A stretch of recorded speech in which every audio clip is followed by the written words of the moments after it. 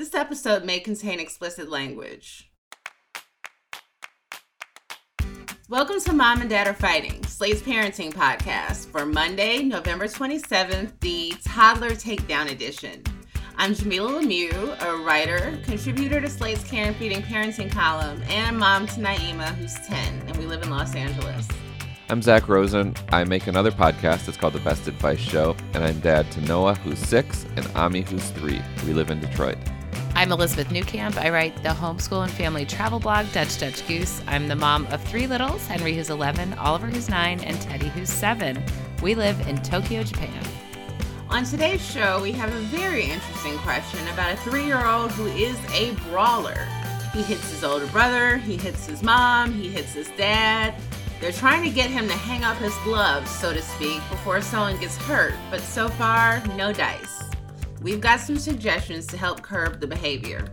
Then we'll move on to a round of recommendations and we'll close out the show with a few letters from you. See you back in a moment.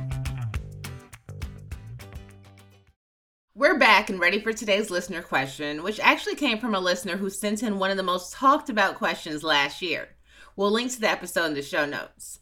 But all that to say, if you've ever written into the show, just know you can send as many letters as you want. You're not restricted to just one. Okay, without any further ado, here's the question. Dear Mom and Dad, my 3-year-old is a brawler. He's quick to hit, and much like a Rottweiler, he rarely backs down and only hits harder, like when he gets into fights with his 6-year-old brother. Despite the age difference, he's able to hold his own physically with his older brother, using his aggression and single-mindedness to make up for his weaker strength. I've advised his brother, who is more gentle and still protective of his brother, that he's allowed to hit back. I feel that if my 3-year-old can see the consequences of hitting others is to get hit back, that may show him that getting physical won't solve his problems. We also do timeouts in the garage where he can be isolated as punishment. What's challenging is that he never seems to back down. Even when his stronger brother hits him harder, he seems to keep punching. I'm also freaking out every time I see him hit his mom, as I was raised that boys should not hit girls. It's also unsettling when I have to physically restrain my 3-year-old because I'm constantly trying to use just enough strength and not completely manhandle him. So what tools and strategies can I use to show my 3-year-old treasure that it's wrong to hit and punch before and after episodes? And how about ways to cool him down during an episode?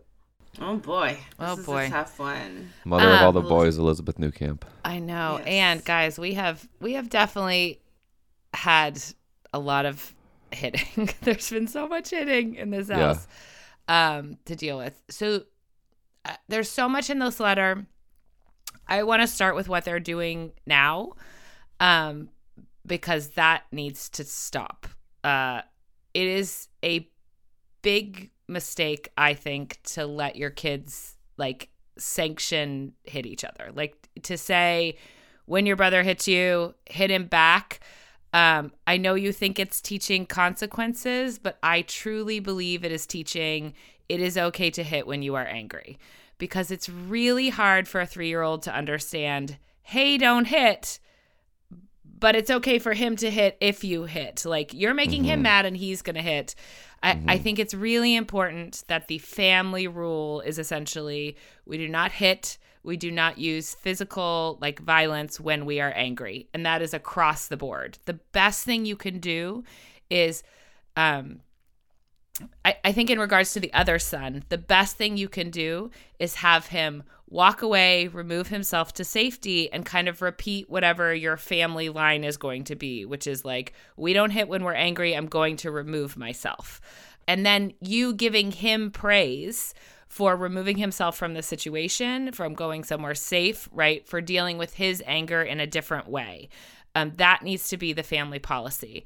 I also want to say that isolating this 3-year-old is also not going to fix your problem, because your 3-year-old is hitting because they don't know what to do with the way they're feeling when they're angry. They are so angry in their body that they are using physical actions to show you how angry they are. And so by saying, go sit by yourself, there's no processing of these feelings.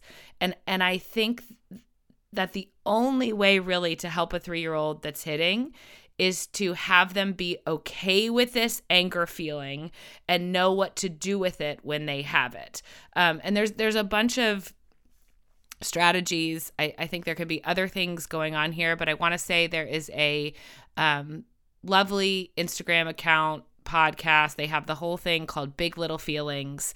They deal with so much of this in depth. Go there, watch a couple of videos. They have an entire series on hitting. I think you need to be in the frame of mind of calm and collected when the hitting happens, to be able to say to this 3-year-old, like, we don't hit when we're angry. I know that you're feeling angry. It is okay to feel angry. It is not okay to hit. For us, the big thing was that we couldn't really stop the hitting behavior right away. The 2 boys that really struggled with this, it was like that was so ingrained that step 1 was like, you can't hit another person, but you can hit this giant squishmallow, or you can hit this pillow, and we're going to have something in every room that you can hit. And so when you feel angry, we're going to hit this. And that might have looked like when we were angry, narrating, I'm feeling really angry, I'm going to go hit this pillow. Or, hey, I see you're feeling angry, let me bring you the pillow to hit. So starting with just, it's okay to feel angry. We get to make a choice with what we do with our behavior. This is what we can do with it. So I think that is kind of a good place to start. I agree. I think this idea of saying, like, it's totally legit that you feel like you want to hit, that is very normal. But the hitting is what we have to curb. I think that's really smart. And also, I'm curious if you've noticed, Dad, like a pattern around when your son is violent. Is it like, before dinner? Could he be hungry? Could he be tired? Could he be like exhausted from whatever routine they're part of? I think maybe starting to chart when and where he's exhibiting this behavior might give you some clues as to how to curb it before it's happening, like some parental detective work. Of course, it could also be completely random, and that might not be as helpful. I often think about Daniel Tiger, particularly season 1, episode 4, which you can find online or on the PBS Kids app, when Daniel and Katerina and their friends are working on, the whole show's subtext is, like, the whole series is about what to do with our feelings, as is Mr. Rogers, but this one in particular is about what we do when we're feeling mad. And if you're looking for a kind of, indirect way to talk to them about feelings, I can't recommend Daniel Tiger enough. There's a song that we still sing in our family. Even my 6-year-old sings it. When you feel so mad that you want to roar, take a step back and count to 4. Count to 4. Yeah, you know it, Jamila. It's essential listening and viewing. I think all of Daniel Tiger is absolutely excellent. Those were some of my thoughts beyond my co-signing of Elizabeth's. Yeah, I co-sign you both. It's definitely not okay to let the 6-year-old hit him back. You're just confirming that it's okay to hit when you're upset, or that there's ever a reason to hit somebody and you don't want to do that. I'm curious about the timeouts in the garage. What state do you live in? I was wondering. Like, is anyone else in the garage with him? Is he there completely by himself? Just because I know a lot of garages can be dangerous places, for kids. And I would imagine, like, someone who's upset already, maybe not sitting down and just cooling out, but instead tinkering around with what they can get their hands into. So maybe just something to think about. There may be a better place in the house for a timeout other than the garage. Again, unless someone is going in there with him. I would just also imagine it being, in a part of the house that's like separate from the rest of the house, alone from everyone. It could be a little scary for a 3-year-old. Mm-hmm. But I think, just letting him know that it's okay to have these feelings, but that it's about how he expresses them. You know, I understand that you're angry. It's okay to be angry. I get angry. Dad gets angry. Mom gets angry. We all get angry, but we just can't use our hands. And there should be consequences, there should always be a timeout. There should always be, okay, well, I'm not going to play with you right now. If his brother's playing a game with him and he hits, his brother packs up the game and walks away. If he's doing something with mom or dad, they say, okay, we're not doing this anymore. If he was looking forward to watching a show or having some dessert, you take that away. There has to be a reaction every time it happens. It's not something that you can just ignore, but definitely not letting the brother hit back, because that really jumped out at me like, oh no. I know. I think your thing about a consequence is so important, and it needs to be a consequence, not a punishment, which you, I think, described perfectly. Coming up with what that's going to be beforehand, I also think is important. Because so often, the parent gets so worked up in the moment too, because your kid is hitting and it usually causes chaos.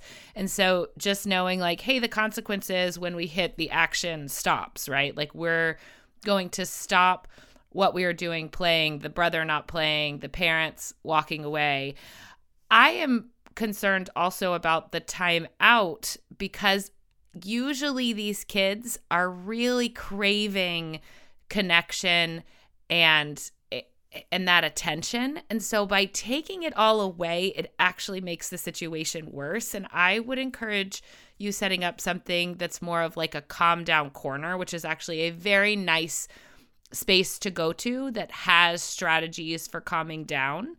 And that eventually, if the child calms down, you can join with them. So you're not asking them to leave the family or asking them to go somewhere that has the tools that they need.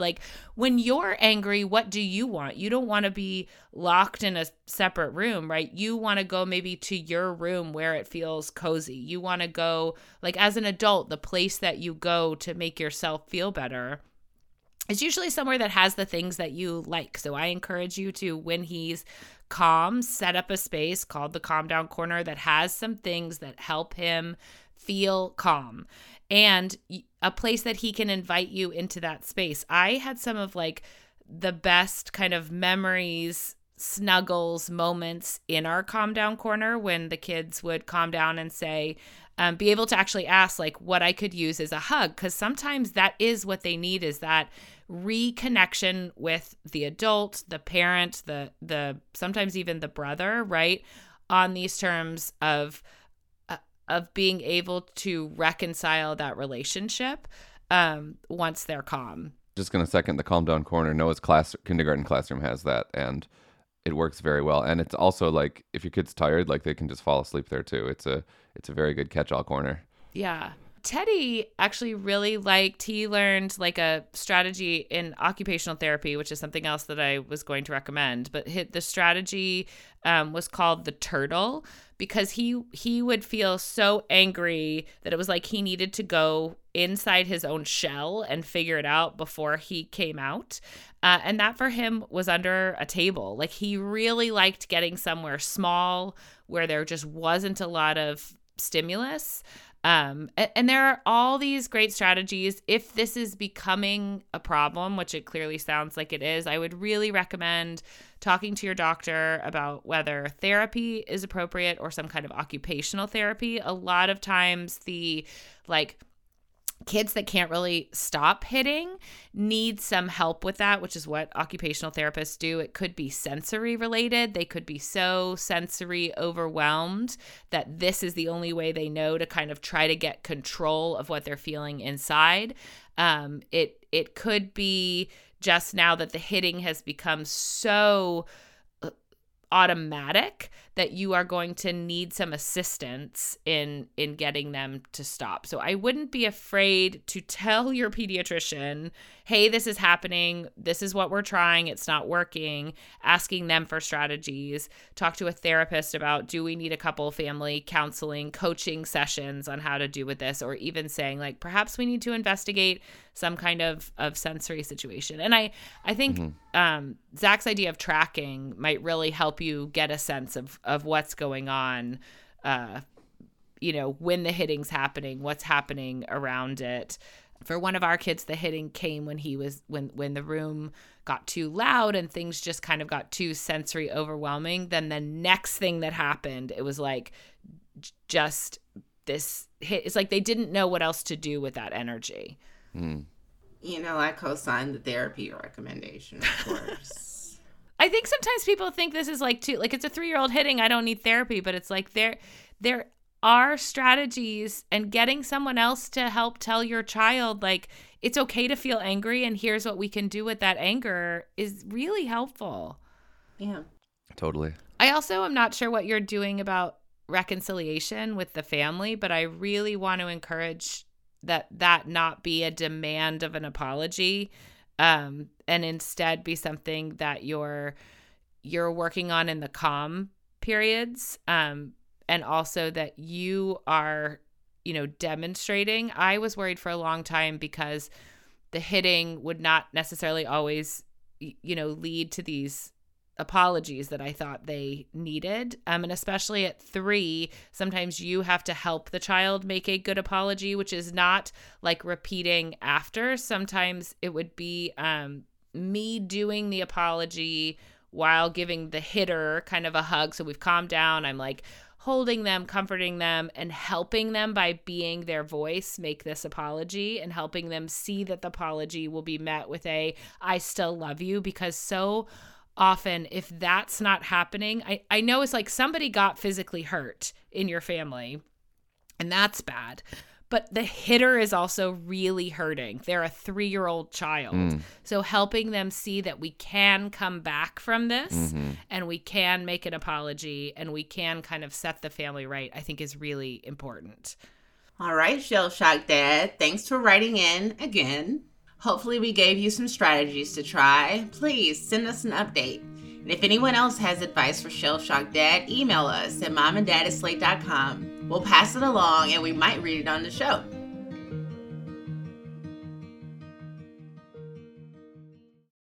This episode is brought to you by Progressive Insurance. Hey, listeners, whether you love true crime or comedies, celebrity interviews, news, or even motivational speakers, you call the shots on what's in your podcast queue, right? And guess what? Now you can call the shots on your auto insurance, too. Enter the Name Your Price tool from Progressive. The Name Your Price tool puts you in charge of your auto insurance by working just the way it sounds. You tell Progressive how much you want to pay for car insurance. Then they'll show you a variety of coverages that fit within your budget, giving you options. Now, that's something you'll want to press play on. It's easy to start a quote, and you'll be able to choose the best option for you fast. It's just one of the many ways you can save with Progressive Insurance. Quote today at Progressive.com to try the Name Your Price tool for yourself and join over 28 million drivers who trust Progressive. Progressive Casualty Insurance Company and Affiliates. Price and coverage match limited by state law. All right, let's move on to recommendations. This week we're doing something a little different.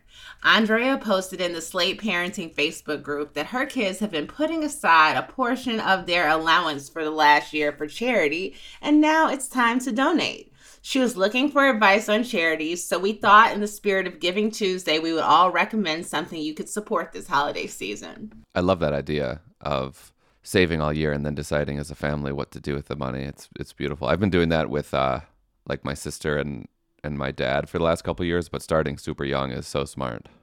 It's great. Okay, I will do the first recommendation. We're still in the midst of this disaster in Israel and Gaza, and it's very hard to find any semblance of hope amidst all this destruction and war and violence and vengeance. But there's an organization that I've become really interested in. They're called Standing Together. I don't know if you've heard of them.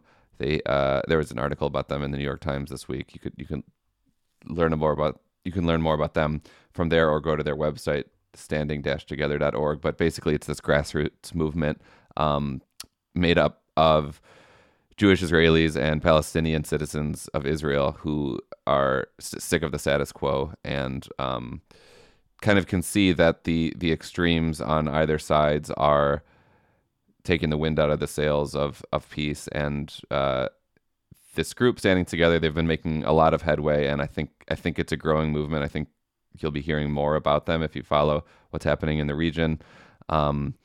But they are here to say no to the occupation and economic injustice. And I find that, like, looking to the people who are actually living in the place that the whole world has their eyes on, and seeing how they are coping in these really imaginative, generative ways is super hopeful. So standing together is where I just started making monthly donations last week. That's wonderful. I think have you posted some stuff? Yeah, I've been on Instagram. You shared some stuff. Yeah. I am recommending one of our favorite charities, which is the Conservation Fund. They work on protecting America's land and water resources by purchasing them, helping communities purchase them. They try to kind of find the place between economic and environmental goals. So understanding that, like, in a lot of these communities, that the natural resources are also what's driving the economy. And so, like, how can we protect those? I also really love, they are an A+ charity on Charity Watch. So I think it costs them like $2 to raise every $100 or something like that. So there's just not a lot being spent on overhead, which I always love. Yeah.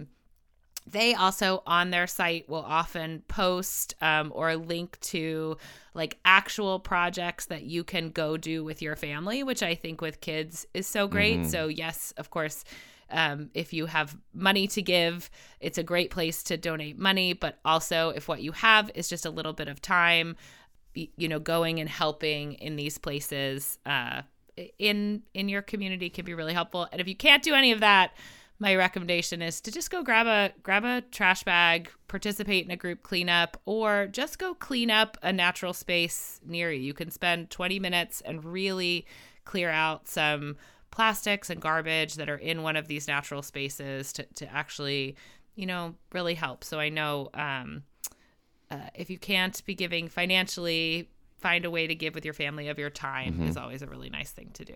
Cool. That's great. What about you, Jamila? One of my favorite organizations, I actually used to work with them, is Girls for Gender Equity. They're based in New York City, and I'll read their mission statement. Girls for Gender Equity works intergenerationally through a Black feminist lens to center the leadership of Black girls and gender-expansive young people of color in reshaping culture and policy through advocacy, youth-centered programming, and narrative shift to achieve gender and racial justice.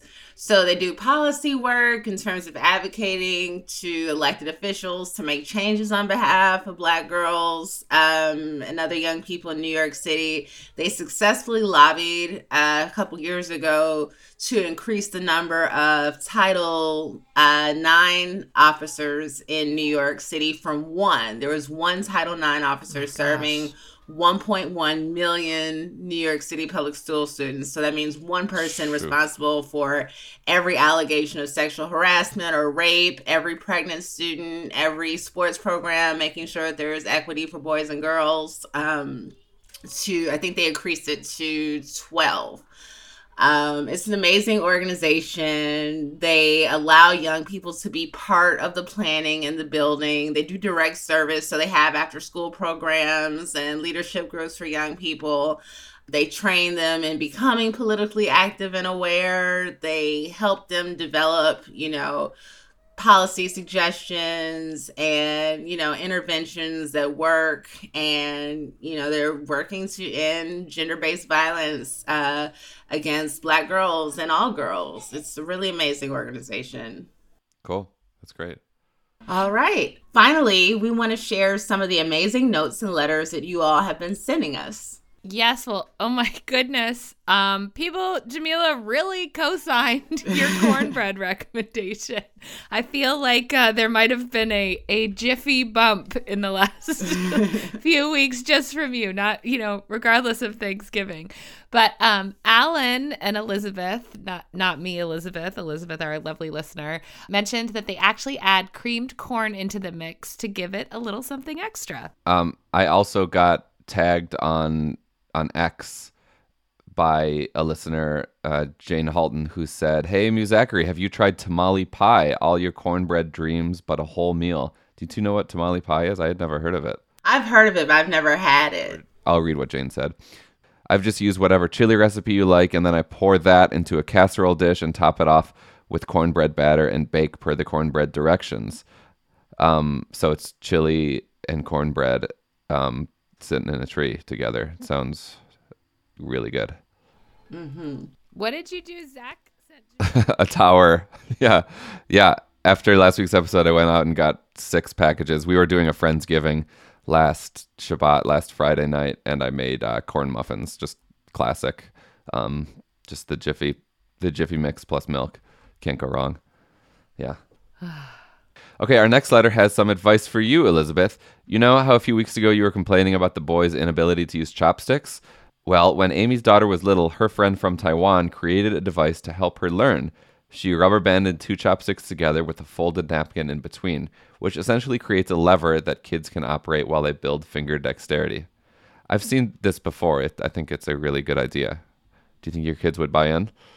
I had to Google it to figure out exactly how to fold the napkin. I read the letter. I went downstairs, tried to do it. Was like, okay, hold on. But we are trying this, and I am gonna put a few rubber bands in my bag so that at the restaurant, I can try to make one of these on the go and see if it helps. I think they also make like pre-made ones. Have you seen those? We have like a training one that has with the finger placement, which is fine at the house, right? Like what I liked about this is that my issue is more when we're out, because at the house I have the training ones, and if they make a mess, it's not a big deal. But if we're like at a restaurant and all they have is chopsticks, there's not a lot I can do. So this feels like something I can do in the moment. Don't get it. Our last letter is actually a voicemail from listener Gretchen. Hi, Mom and Dad. This message is in regard to the listener whose 10-month-old baby is on the move and who just needs some rest. Great advice on the show. I have one more build. Is this the opportunity to source out a local middle school student who just loves babies and hire them for an hour after school each day? This would allow you to attend to other household needs or simply sit down and zone out. You're still in the house with an eye and an ear available, but are not the one fully and actively responsible directly for baby during that time. Additionally, do you have a community fitness center or a local YMCA that can provide childcare while you use the facility? Nobody says you have to be on the treadmill. Sitting and chilling in the locker room is fully encouraged. Even just an hour can do so much when you are that exhausted. Hope you get the rest you deserve, Mom. Love the show. That's really... These are great ideas. I got my babysitting start as we called them mother's helper. So you're just there with the kids so parents can get something else done. Yeah.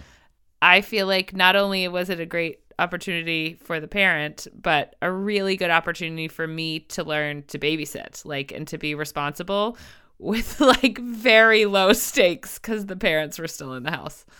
I just felt relief just by imagining you hiring a babysitter for an hour. Yeah. I love it. Thank you so much for writing in or leaving us a voicemail. We always love hearing from you. You can reach us at momanddad@slate.com or at 646-357-9318. Before we go, we need your help. We're preparing the annual Mom and Dad Are Fighting holiday party episode. It's a lot of fun. We even wrangle the kids on the mic. Send us your questions for our kids. Email us at momanddad@slate.com or call it in to 646-357-9318. Thank you so much in advance. We've had some kids call in with questions for our kids. I'm so excited. Very cute. So keep them coming. Please keep them coming. And that's our show. Please subscribe, leave a rating and review, and tell your friends. This episode of Mom and Dad Are Fighting is produced by Rosemary Belson and Mara Curry. Shasha Leonard is the voice of our listeners. Alicia Montgomery is the VP of Slate Audio. For Zach Rosen and Elizabeth Newcamp, I'm Jamila Lemieux. Thanks for listening.